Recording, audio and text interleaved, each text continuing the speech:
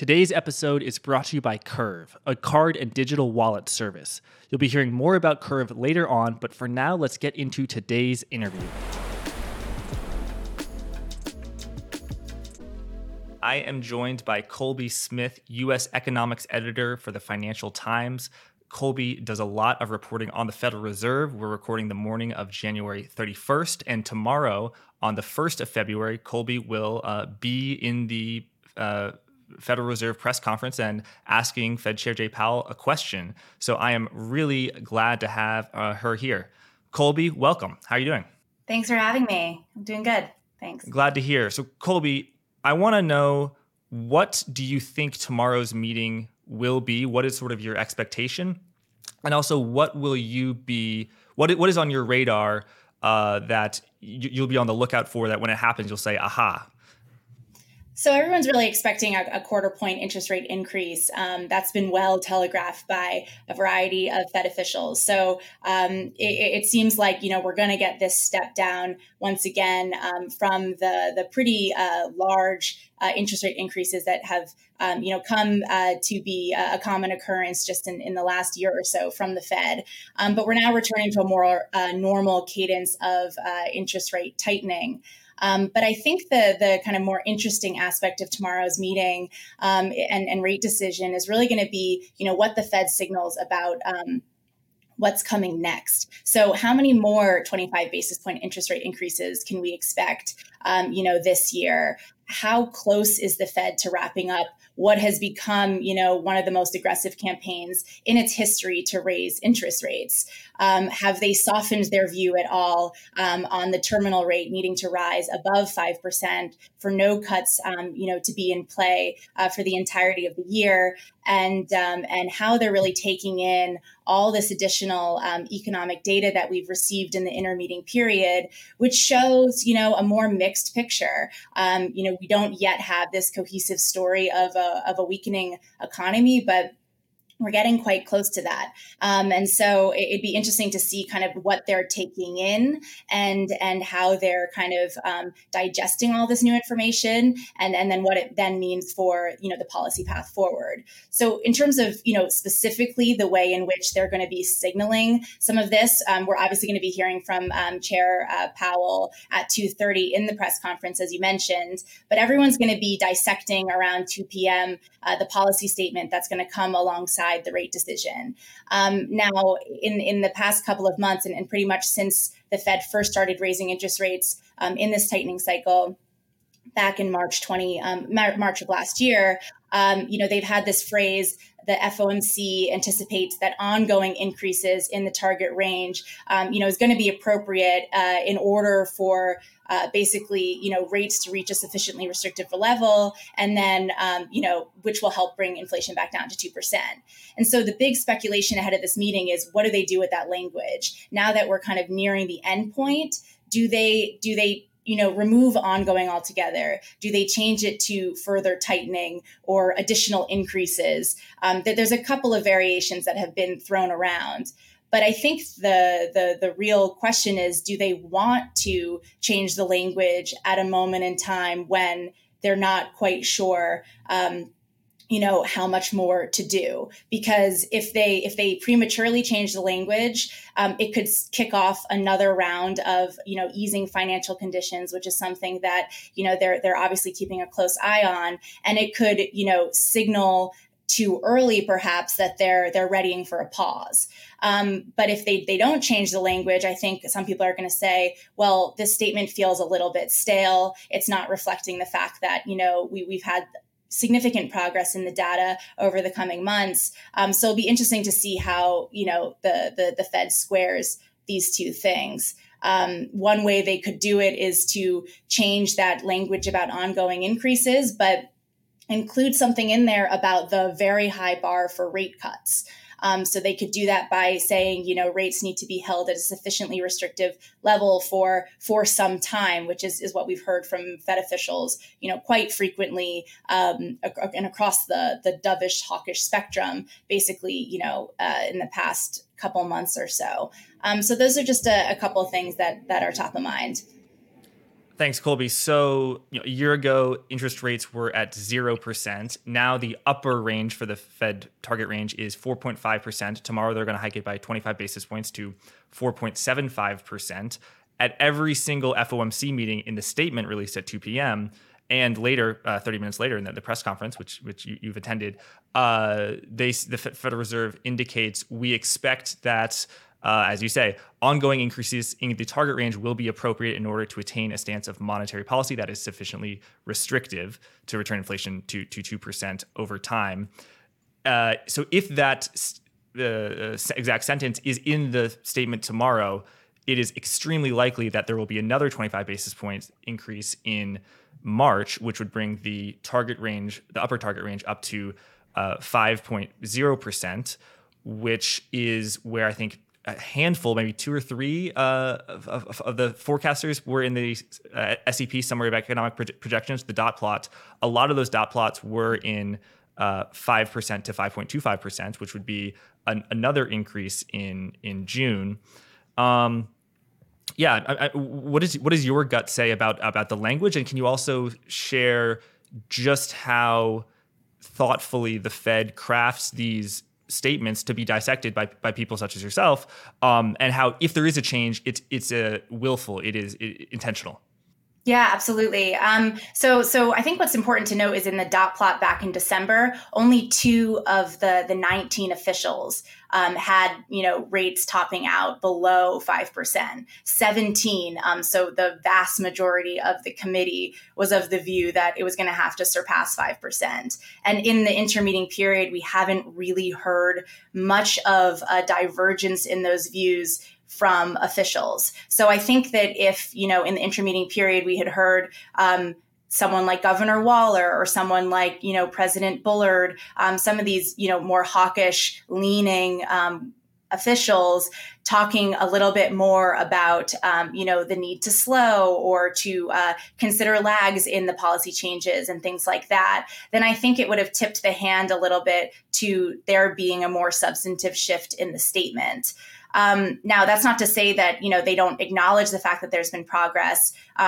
Governor Waller had one of the most notable speeches of the intermeeting period right before the blackout, actually, on that Friday. And he said, he made the case for cautious optimism about, what's been going on in the economic data. So they're acknowledging that things are a little bit different and they don't have to perhaps be as aggressive in their posture. But I think the thing that I hear most often is that, they need to do this in a really kind of thoughtful way, because if they tip their hand too early to signal a pause at a time when, financial market participants are already kind of questioning how much further they're going to raise interest rates, if you look at Fed funds futures pricing, we see that, the terminal rate is wagered to top out below 5%, and there's going to be 2 cuts by year end, or 50 basis points worth of cuts rather, by year end. That's, directly at odds with what Fed officials have said. So at a moment where there is this divergence, where they're clearly concerned about financial conditions easing, where the data, is still not telling this cohesive story, I think that there is this sentiment among people that I speak to that it's just premature to make any substantive change at this stage. Now, as I mentioned, there are ways to kind of thread the needle and acknowledge the fact that they're kind of nearing the end here. But it's really kind of a toss-up as to whether or not they want to open that can of worms, basically at a moment when financial conditions are already easing. And the reason why they're so fixated on financial conditions is because it's critical to the transmission of their monetary policy. So we heard this from Chair Powell back at the December press conference. He says it's important that financial conditions, reflect the policy restraint that the Fed is putting into place. We heard this in the December minutes of the minutes from the December meeting, where officials talked about, being concerned about an unwarranted easing of financial conditions, and one that reflects, a misperception about the Fed's reaction function. And I've spoken to, several former officials, including, Dennis Lockhart of the Atlanta Fed, Don Cohn, the former vice chair.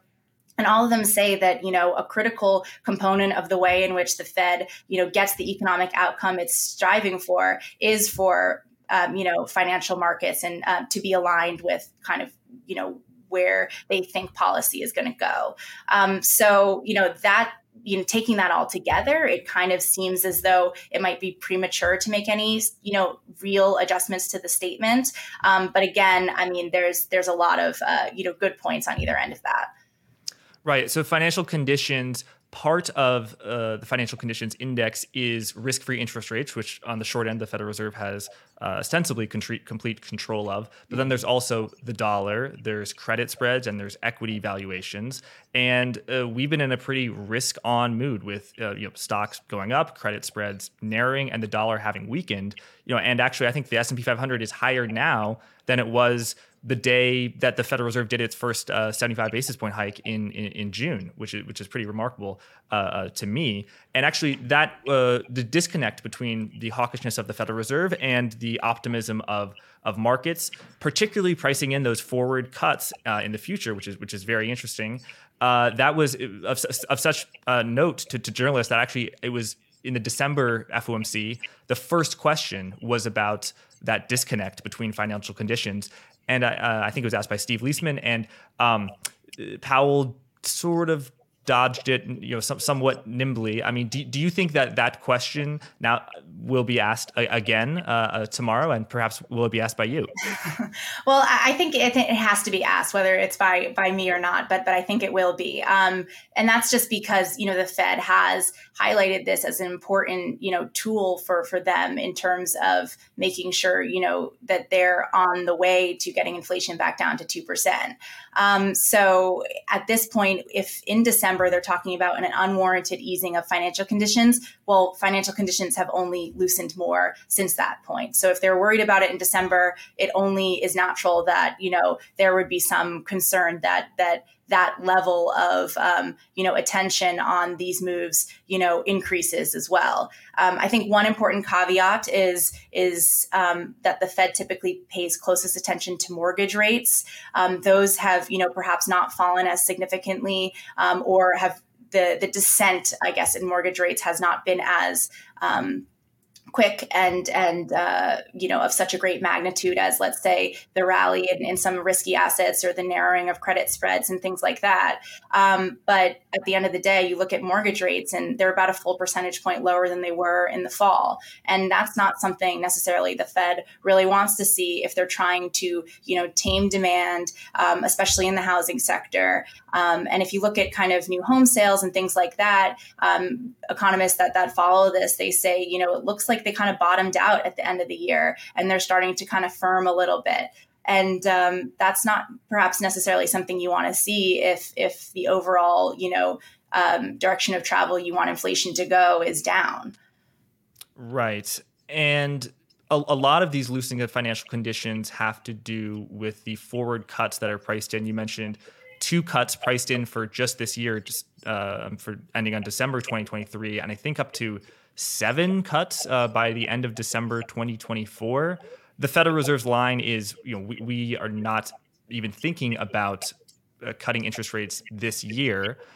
However, in the summary of economic projections, they do show a somewhat moderation in 24 and 25. And actually, I think you had an excellent question in the September FOMC meeting where you asked about how in the summary of economic projections in September, core inflation by the Fed was projected to decline. However, there was rate cuts in the on the dot plot. So it's sort of the Fed is having the Fed's own curve is somewhat inverted. Do you think that inversion of that the Federal Reserve sort of indicated on the dot plot that they would cut is what gave the markets such confidence to sort of move those forward rates down? So there are 2 narratives going on here. I mean, I think the first is either you think that the Fed is going to over tighten and push down demand excessively, cool the economy too much, and that's going to lead to a recession. And that's why, there's such substantive cuts priced in basically from end 2023 onwards.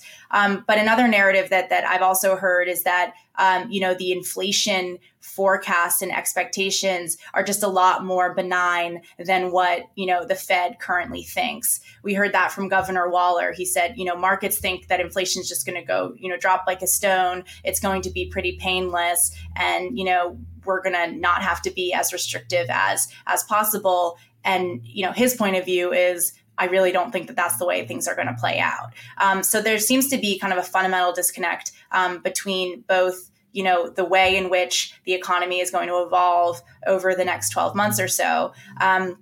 And then second to that, I think there's also a miscommunication or a misperception rather about the Fed's reaction function. So most people assume that at the first sign of labor market softening or a rise in the unemployment rate, that they're going to immediately start to ease because that's what they've done in the past. And it's easy to kind of take past experience and lay it on to the current moment. But I think what we've learned in the last 12 months or so is that the Fed has kind of thrown out the playbook in terms of how it approaches, a problem like this, just given that, this is, we have a pandemic, we have the war in Ukraine. These are not kind of normal, events and circumstances that, we typically deal with. And so, this rate tightening and in turn rate easing cycle might look different than it has in the past. But I think fundamentally, there's a lot of time between now and the end of the year. And the Fed has said consistently that they're data dependent. Right now, it just doesn't serve them to say anything other than they're going to keep rates elevated for an extended period of time. So much so that some people even think they're going to add that to the statement this time around, that rates need to be kind of restrictive for some time in order to get inflation down. But, a lot could change in the next, couple months or so, obviously, if the data turn, more notably. But I think for right now, where it stands, it just doesn't make sense for them to acknowledge that they would even remotely be open to cuts at any point. And the last point on this, and from speaking to some academic economists as well, there's a lot of fears, and we hear this from the IMF too, there's a lot of fears of a more fragmented global economy, one where there's, less globalization, there are more trade disputes, there are, a number of kind of supply related issues that could rev up. And so in that environment where, there could be more, consistent price pressures, does it make sense in an environment where there is a, quote unquote, soft landing in the US for the Fed to really be, cutting interest rates? So those are just a couple of factors I think that people are going to be thinking about, but there's definitely this disconnect that the Fed has to grapple with. Absolutely. And I would say there's a disconnect between the bond market and the stock market, because the stock market is forecasting a soft landing and that earnings will grow modestly, but not decline. Whereas the forward rates curve is forecasting cuts. In my book, I think the only situation in which the Federal Reserve would cut is a pretty severe recession that takes the Federal Reserve by surprise. I have a hard time seeing the unemployment rate staying below 4% and the soft landing and the Federal Reserve cutting interest rates just because they want to help the stock market out. Do you have a similar read or a different read? Yeah, no, I mean, the threshold, I think, for pain is a lot higher here when they're dealing with, an inflation shock as big as the one that we're currently in at the moment. Governor Waller, this was actually a couple months back, but had an interesting point that, the Fed doesn't really face a trade-off in terms of fighting inflation until the unemployment rate is somewhere around 5%. I mean, we're at 3.5. I mean, that's a significant jump from here. And most economists say a full percentage point, increase in the unemployment rate, that, very much dictates a recession. But ultimately, Governor Waller, I think, has it right that that's kind of like the pain threshold when they start to have to think a little bit more about the employment side of their mandate rather than just, being so chiefly focused on the inflation, getting inflation down. Right. Well, I definitely want to ask you about the economic data that's come out of the past few months. But first, just my own curiosity, I have to ask. Having been in all of these press conferences, what has the sort of vibe been like? And let's say at the I think March 2022, which is the first rate hike and really sort of the beginning, and March was more hawkish than January, May was more hawkish than March, June was more hawkish than May. What was that process like? And sort of, were you taken by surprise? Also, do you think that in the March meeting, Powell knew that, interest rates would be going north of 4%? Or do you think that the Federal Reserve was just as surprised as everyone else? I mean, we definitely did not get a sense in March that this is how, excessive that the Fed was going to be in terms of raising borrowing costs. I mean, even if you look at the dot plot, the expectations for the rates by year end in 22 or even 2023 were vastly different than where we are now. And I think at the time, once we got to the May meeting and the Fed had increased rates by 50 basis points, we were hearing that, okay, maybe a couple more 50 basis points would be in play. There was no kind of talk about 75. And I think at the May meeting when he was asked, he said 75 was perhaps, not on the table at the current moment. Of course, come June, they're doing 75s and they've dramatically increased, the dots in the dot plot. And then over the summer, we had this kind of debate of, do they even go for 100? When we got some of those terrible inflation reports, I remember the CPI coming in at around 9.1% on a year-over-year basis. And everyone is suddenly like, 75 isn't going to cut it. They just need to get to a higher level and get there quickly. So the sense of kind of drama and intensity definitely increased significantly over the course of the year. And I think, something that's an interesting, thing to remember is back in March, right before the meeting and the rate decision, it was when, Russia invaded Ukraine. And usually in periods of very significant geopolitical uncertainty, the Fed tends to kind of hold back. It goes a little bit more slowly. It maybe pauses to take stock of the economic ramifications of something like this. But this time around, it was like, we need to go. We're late on inflation, and there's no point in delaying. And I think if you look at kind of where we were back in March to where we are now, even in the December dot plot, what's so fascinating is that we maybe finally reached the point where the dot plot isn't going to be revised higher from here. If anything, it's going to be revised lower, and that's a completely different set of circumstances than the past 9 months before that, because every time we got that dot plot, that line was moving higher. And the inflation line was kind of still staying too elevated, and the unemployment, expectation was moving up too. So I think there's just been this big sense of, the Fed has kind of finally caught up to where it needs to be. And in terms of the vibe of the room, I mean, I think all of us are just trying to keep up with what the Fed is dishing out in terms of, how quickly they're moving policy. And they got a lot of flack for moving slowly initially, especially with the taper and readying for that first interest rate hike. But ever since they kind of started tightening, they've really kind of kept it up in a way that I think has really surprised a lot of people. I mean, I don't think anyone was assuming that we would get 4 75 basis point hikes last year. And here we are. Right. Was there ever a time last year where you think a journalist asked a question that caused Chair Powell to reveal something that he and his colleagues did not plan on revealing? Where they sort of, we got you. I don't know. I don't know if there's been any, gotcha questions, but I think anytime, Powell has been asked about, the Fed's reaction function or how it's taking in new data, it's always informative for people tuning in here. And I think what has been notable is that they're also kind of sussing this out at the same way that we all are, taking in the incremental data in the intermeeting period and, really kind of assessing where things are.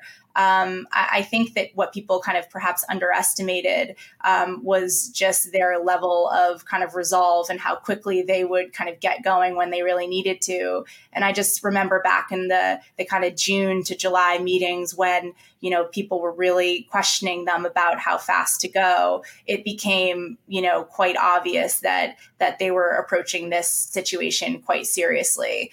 And I think that one moment in particular, I think this was maybe back in the September meeting, there was kind of a question on over tightening versus under tightening fears. That's something that's come up in the minutes quite a lot as well. And, at that point, the Fed has been much more concerned about underdoing it. So not tightening rates enough and letting inflation kind of get out of control, leading to an unanchoring of inflation expectations, versus, overdoing it. And Powell said something along the lines of, well, we know how to kind of deal with a set of circumstances when we overdo it. We can just cut interest rates. It's a much more difficult situation for us to deal with if we, let inflation kind of get out of control. So that was kind of an important tell as to, which way the committee is really leaning here. And I think that's why, anytime anyone, prices in or wagers that the Fed is going to kind of disappoint and or rather back off of, their more hawkish stance, I kind of think back to that moment and realize that, the Fed thinks it can deal with over tightening more than it can deal with under tightening. So it's better to assume that, that's, where they're going to lean. Right. Can you talk about the process of forward guidance, name of the show, the Fed's transmission of its policy to let the market know what it is planning so that the market can tighten and or loosen financial conditions without the Federal Reserve having to actually do it. And there's the FOMC statement, there's the press conference, what Jay Powell says, there are the speeches of Federal Reserve officials, there's the economic data and market participants guessing about how the Fed is going to react to that. And then there's also journalists who report on the Federal Reserve, and in some cases, perhaps like sort of leak what the Federal Reserve is indicating. I'm particularly curious in sort of when a journalist has a scoop and that scoop sort of moves markets.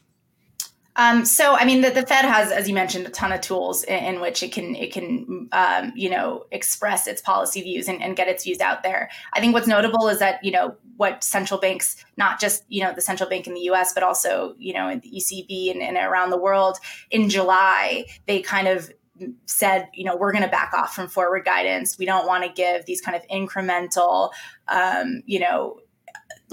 signals about what we're going to do in our immediate next move. It's gotten them into trouble in the past. I mean, we saw that with Chair Powell just over the late spring, early summer.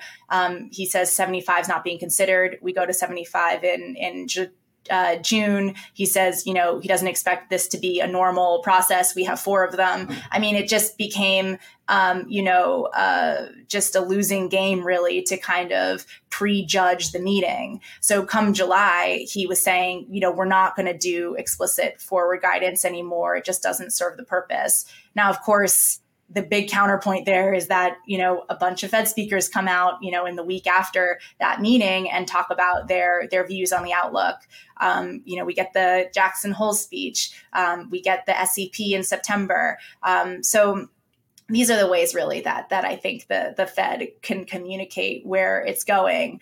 I think what's been more notable, though, however, about this tightening cycle than past ones is the fact that some of these meetings are more, quote unquote, live than I think people assumed or was. And sorry, Colby, what do you mean by that? What is a live meeting? Well, it's essentially where, the rate decision is still kind of up for debate to a certain extent. They don't kind of explicitly know, let's say, or they don't explicitly publicly endorse, let's say, a rate decision. And what was happening over the summer was that, the data was coming in so strong, so unexpectedly strong and so quickly that incremental data points. And I know the Fed says they don't look at one data point, they look at a series, but there were moments in time when, specific data points fundamentally shifted how much, the Fed really thought it needed to do. I mean, that's exactly, what happened before the June meeting. when they, had previously signaled 50 and ended up going with 75. There was that, terrible inflation report. There was another report on inflation expectations as well. That was on the Friday before the Fed meeting. Yeah, exactly. And right now we've been getting data releases just the way that the economic calendar operates. We, in December, we got the CPI report on the Tuesday before the rate decision that came in softer than expectations. And, Nick at the Wall Street Journal asked, would you have delivered the same SEP if you had gotten the CPI, a week ago? Because the assumption is that, over the weekend, they've are coming to, grips with how much they're going to do in their forecasts, and they're not really changing anything that dramatically. But as Powell said then, and I think has proven true throughout the year, is they're taking in every possible piece of information at their disposal before that, the meeting on the rates on Wednesday morning, and before the decision is announced at 2. Take today, for example. We got ECI. I don't think that's, dramatically changing the direction of travel for the Fed, but they're taking that number in stock as they kind of decide, not, of course, the quarter point increase, which I think is widely anticipated, but how hard do they lean in the hawkish direction at the press conference or in the statement if we have another sign that kind of the wages are rolling over to a certain extent and weakening. So as Powell has said again and again, this past year has been one where the Fed has been really nimble. And I think that's kind of shown up in the way they've handled, sharing their guidance and also changing it in real time. Hey there, I hope you're enjoying today's show. Just wanted to let you know that this episode is sponsored by Curve, a payment service that gives you power over your finances. The way it works is that Curve is an extra layer on top of your credit and debit cards that gives you additional cash back on the rewards that you're already earning. Curve Card has no foreign transaction fees, and you can choose to earn your rewards in crypto. You don't have to, but you have the option. Curve Card also has a feature called Go Back in Time, where you can retroactively change the card used to buy an item after you made the purchase, up to 30 days after, actually. A key concept in finance is optionality. When you have the option to do something, but you don't have to do something, this can be very valuable in finance as well as life. And optionality is exactly what Curve gives you to do with your wallet. So check out Curve to get $20 once you've downloaded the app and made your first transaction. Curve Card is powered by Hatch Bank. Terms and conditions apply. Now, let's get back to the interview. Yeah, so I feel like throughout 2022, the Fed said that they're not going to do forward guidance, but I feel like it's a habit that's hard for them to kick. And actually, I was, wanted to learn more about the Powell pivot in very early 2019 in response to the December 2018 FOMC meeting. So I actually was reading, Nick from the Wall Street Journal, who you sit next to at the press conferences, his stories from December 2018. And in there, they said the Federal Reserve says it's going to no longer do forward guidance 4 years ago. Yeah. So it's tough for them to kick. The employment cost index came in today, I think 1% quarter over quarter on an annualized rate. So that's, I think, slightly over 4%. Yeah. Now let's turn to the data. What do you think has been the most significant pieces of economic data? There's inflation, and of course, headline CPI has fallen dramatically because of oil, natural gas, as well as other commodity prices. But to what degree is core inflation, and particularly wage inflation or wage increases, which some argue isn't key input and very related to inflation, have remained sort of resilient? So to what degree would people say, oh my God, inflation has fallen from 9% to 7%, 6%, and therefore the Fed's pivot is 3%, here we come. To what degree is that reasoning somewhat flawed, or not flawed, just incorrect?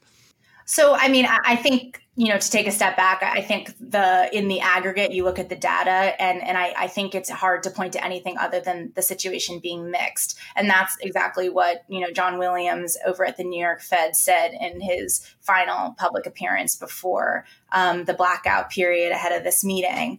And essentially, I mean, yes, if you look at the headline figures, great. We see inflation rolling over. But I think what is critical for the Fed in particular is they're looking at, they're stripping out a lot of the stuff that they expect to fall. So, they care about energy prices, but they've been descending. So they strip it out of their kind of key measure of underlying inflation. The same is true for housing. Shelter costs, those rose quite significantly.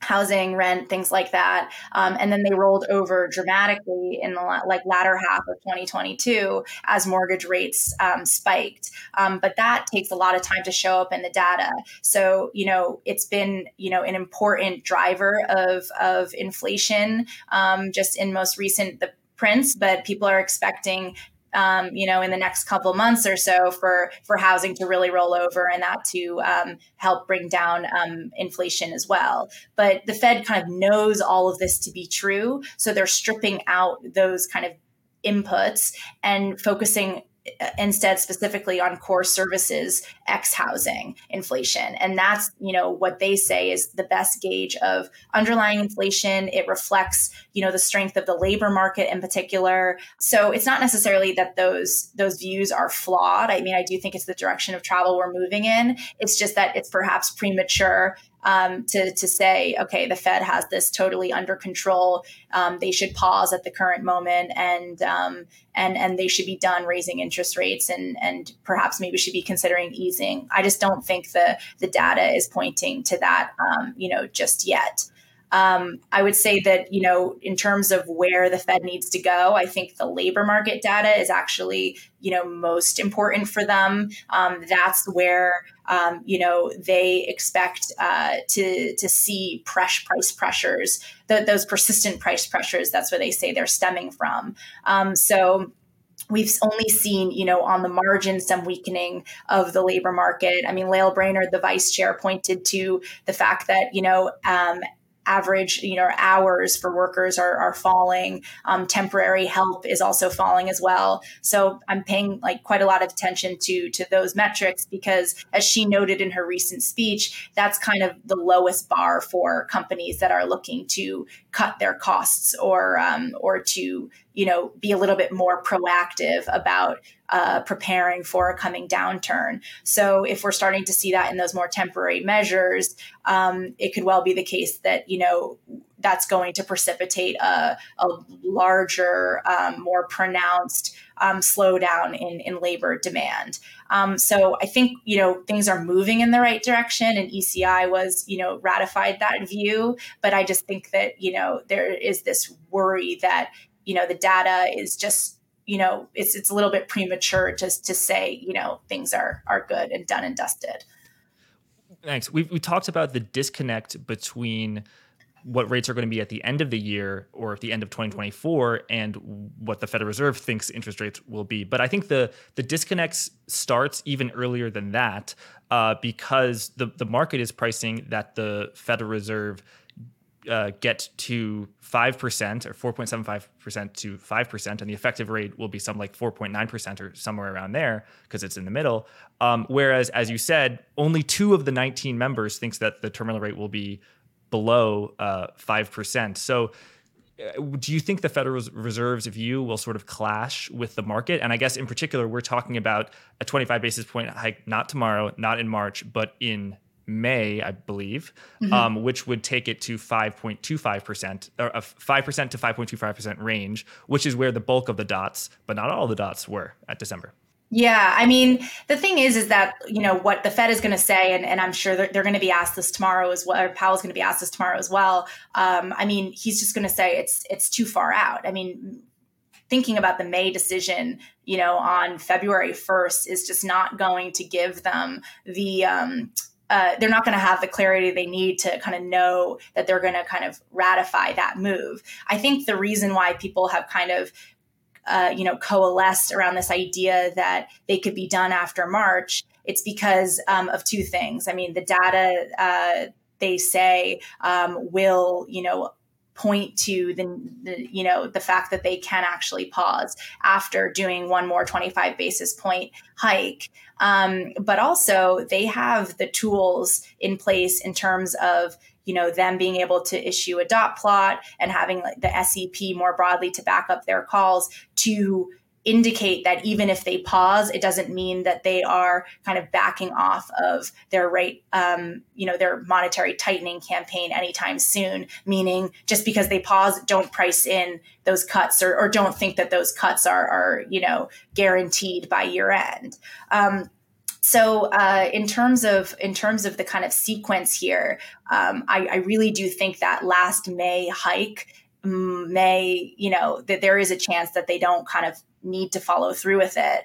And we heard this from some officials as well, in the intermeeting period. They would love not to have to push rates up further than is necessary. They're not going to just plow ahead because that's what they forecasted back in December, that they need to do. But what I do think, so I think that last 25 basis points is less important than people understanding that they do not want to reverse course and ease by year end. If they ease too prematurely and then suddenly, inflation steadies at too elevated of a level that they need to hike again, I mean, that's not something that they want to do either. Thanks, Colby. And tell us about the individual members. There's Fed Chair Jay Powell. There is Vice Chair Brainard, who is much more on the dovish side. There is Waller, who I know is important, and he's more on the hawkish side. And then the voting members for change for 2023. So, for example, Bullard, St. Louis Fed president, he no longer has a vote on the Fed. And now we have Lori Logan, we have Harker,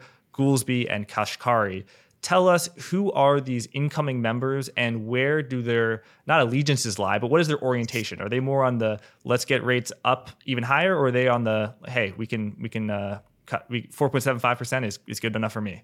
Right. So two of those members are actually, quite new to the Fed. So we don't really have, years of policy making decision and speeches and things like that to go off of. So Austan Goolsbee, he just replaced Charlie Evans over at the Chicago Fed. And I think this is his first meeting. This is his first meeting of the year. The first, of course, that he's a voting member. And we haven't heard from him in kind of public remarks since taking over that role. But the consensus is that he's leaning on the more dovish side. I mean, he used to be a top Democrat economic advisor to the Obama administration. There are, other public statements show that he's kind of quite concerned about the labor market and the employment side of the Fed's mandate. So the initial view is that he is going to be, a more dovish addition to the FOMC. Now, Lori Logan is, a Fed veteran, but she's played a very different role than what she's currently doing as president of the Dallas Fed. She used to run, the SOMA. She was the SOMA manager over at the New York Fed. So she was responsible for all things related to market plumbing, financial market liquidity, things like that. So that's been, incredibly helpful to hear her insights on kind of the whole QT process and balance sheet reduction and things like that. To wrap things up, we have Kashkari, who was once one of the most dovish members of the all of the regional presidents. He was consistently calling for the Fed to move quite slowly in terms of removing accommodation after the initial COVID shock.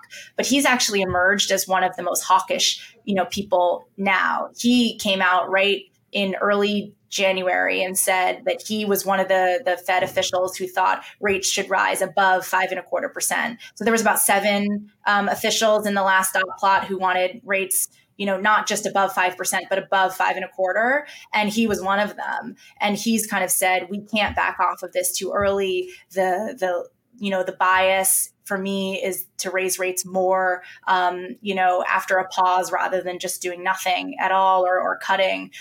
So on balance, I mean, perhaps it's a little bit more of a dovish Fed, but there are some, strong hawkish voices in there as well.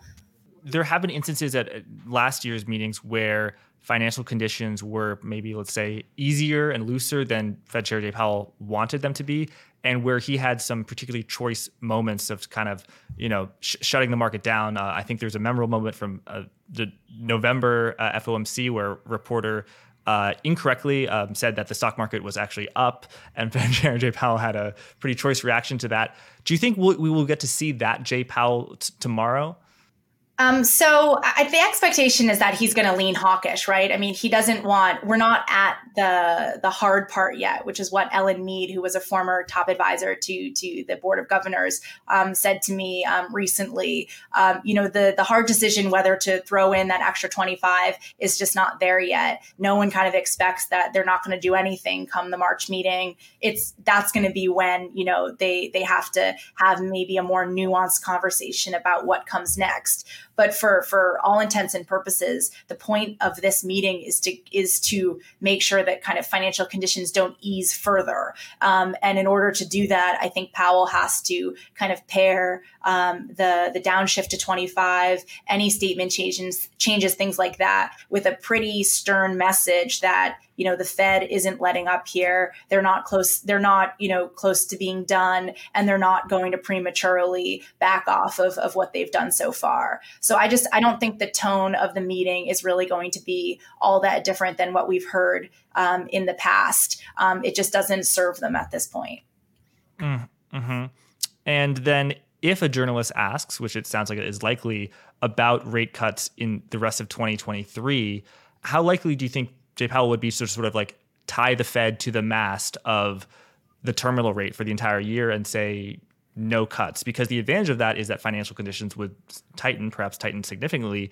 The downside is, of course, you kind of remove the optionality to actually cut if there is a severe fall in growth and recession and a collapse in inflation. And then if you do sort of not honor that, then of course the Fed credibility is threatened. So what do you think the Fed's willingness is to sort of pledge themselves to no rate cuts? And also, I feel like they already sort of have indicated to it, but it hasn't been a hard pledge, right?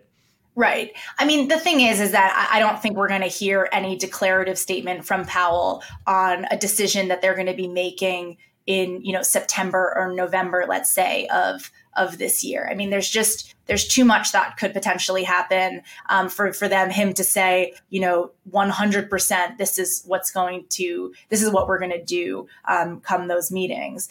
What I do think that he's likely to do is to ratify the dot plot delivered in December, which again shows no cuts for 2023. We heard that in the minutes as well. It specifically highlighted no participant thought rate cuts were necessary.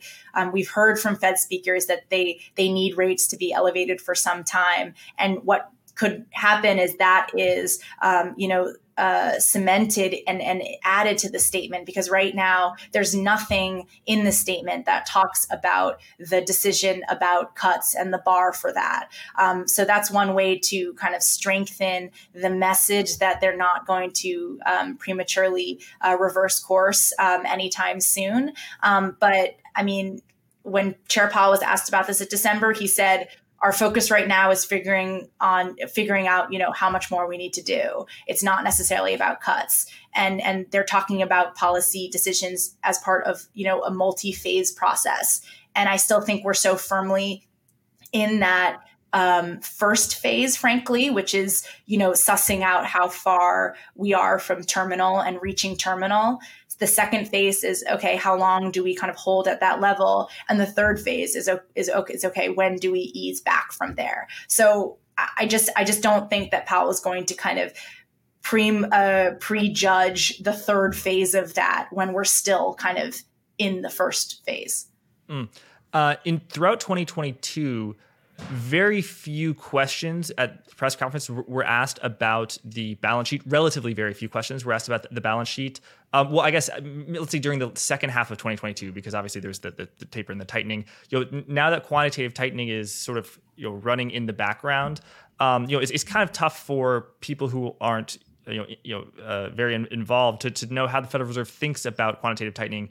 Do you think that the Federal Reserve is happy that quantitative tightening is serving its goals?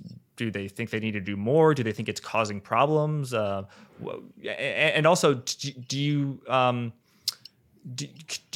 know why the balance sheet is talked about so much less so than rates? Is it just because interest rates is something easier to comprehend and the balance sheet is more theoretical and sort of hard to understand?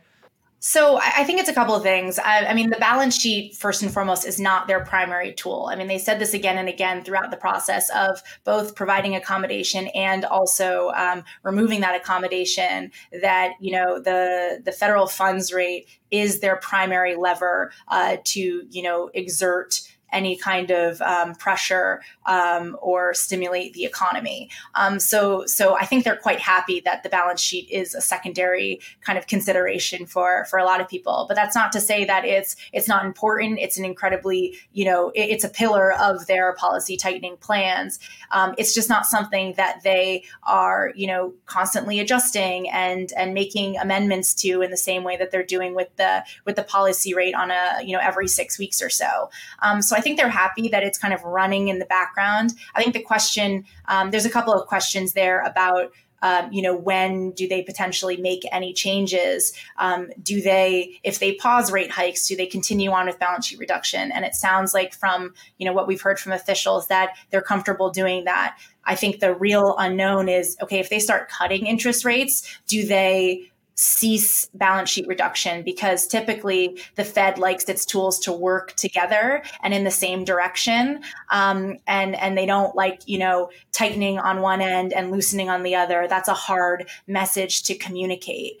So like that's going to be the big kind of unknown with QT. But I think if you layer on top of everything else that's going on in the US, and I'm thinking specifically about kind of debt ceiling issues, things like that. I mean, if come June, July, they're dealing with the potential US default, I highly doubt that, you know, the QT is going to be running as it is currently. They'd probably have to make some adjustments there as well. So there are a lot of kind of unknowns about QT. I just think the problem is that, as I mentioned in my, you know, earlier, they're in these different phases with the policy rate, and that's why it's garnered the most attention. But that's not to say that, you know, the balance sheet is not going to become, you know, the focus once, you know, we reach a kind of pause in the tightening cycle, and the Fed is thinking about, you know, other ways it can manage, you know, the level of restraint it's exerting on the economy. Can you explain for me and you know, our audience what's going on with the debt ceiling? What are the salient issues, and how do you think it will be resolved, or maybe you think it won't be resolved? I think it will be resolved. I mean, I just don't think that we're necessarily careening towards a default, you know, without there being a considerable amount of effort on all sides to kind of avoid that outcome, which we know, you know, from Treasury Secretary Yellen and any policymaker, frankly, that would be a absolutely disastrous outcome.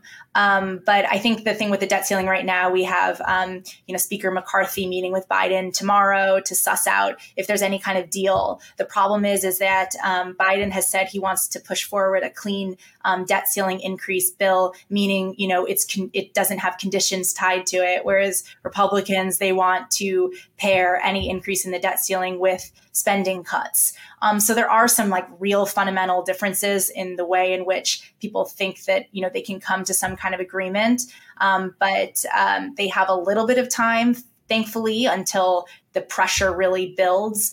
We all think about this thing called the X date, which is basically the moment in time after all of the Treasury Department's quote unquote extraordinary measures are exhausted. And these are things like ceasing investment in some of their government accounts and things like that in order to carve out a little bit more borrowing capacity. So Chair Yellen has said that those extraordinary measures will run through June. And the expectation is that that X date isn't until later on. That date can move quite a bit. I think the problem is that the closer we get to the X date, the more financial markets are concerned about, you know, there not being a deal. We can start to see short-term bills and other government instruments, you know, pricing a little bit out of step with the rest of the yield curve. And, you know, there could be more volatility, things like that. So this is a major kind of unknown, I think, and could very well create a situation that, requires some kind of response from the Fed or some adjustment to its policy plans at that point. Is there anything the Federal Reserve can do, or the Treasury can do, or market participants can do to sort of unlock the giant well of liquidity that's somewhat trapped in the reserve repo facility? I think, and as you can tell by my hesitation, I'm not an expert in the plumbing at all, but I think there's close to $3 trillion that is in the Federal Reserve's reverse repo. So it's not a deposit facility, but it's basically like a deposit facility. So people just park their funds there, and that rate is, I think, somewhere between, it's in the ladder of the lower Fed funds rate and the upper Fed funds rate limit. So that level will change tomorrow. But there's trillions of dollars in there. Can that in any way sort of fund the government and do bills? Is there any sort of extension we can get there, or no? No, not really. I think it's kind of separate from the whole debt ceiling situation. I mean, the thing with the overnight repo facility is that's eligible banking institutions and other money market funds, things like that, stashing cash there kind of overnight. But that's an overnight facility. It's not something that anyone would kind of tap for the purposes of funding the government. Plus, it's only it's $2 trillion, but it's overnight kind of overnight dealings. I think what people are more thinking of is what the Treasury can do in terms of prioritizing payments. So do they, focus once we get past X date, do they focus on, paying bondholders? So maybe we don't have a technical default, even though that would be really up for debate, I think, with some credit agencies who would say if you're missing payments to, the military or things like that, that still constitutes, not making good on your obligations. The second thing is, and this has been floated in terms of what the Fed can do, is do they buy up defaulted securities, let's say? Chair Powell actually has been quite involved he was at the Fed when these debt ceiling, standoffs have happened in the past. So if you look back to, transcripts in 2011 and 2013, you can hear a broader conversation internally at the Fed about what they think they can and should do in the event of a debt ceiling situation. At the time that, the Fed buying defaulted securities was brought up, Chair Powell, or the Governor Powell at the time, called it loathsome. So it's not something that he supports clearly. Be interesting to see if that view has changed at all. But another important thing to note is the Fed doesn't want to come up with this, plan B if the government defaults. I think that the more contingency planning is in place, at least publicly, the more concern there is that the impetus for policymakers to come to a deal and lawmakers to come to a deal is just going to lessen. It's sometimes the urgency of a financial collapse and financial markets, falling out of bed that forces, I think, people to the negotiating table. So it's kind of it's a really dicey situation. The Fed definitely does not want to be involved in this at all. But those are some of the kind of ideas that have been floated. Thanks for explaining that, Colby. It's been absolutely great getting you on Forward Guidance. Thank you so much for sharing your insights. Thanks to everyone for watching. We will definitely be watching you and Fed Chair Jay Powell tomorrow. People can find your work at the Financial Times. And of course, they can find you on Twitter at Colby L. Smith. Colby, thanks so much. Thank you. Appreciate being here.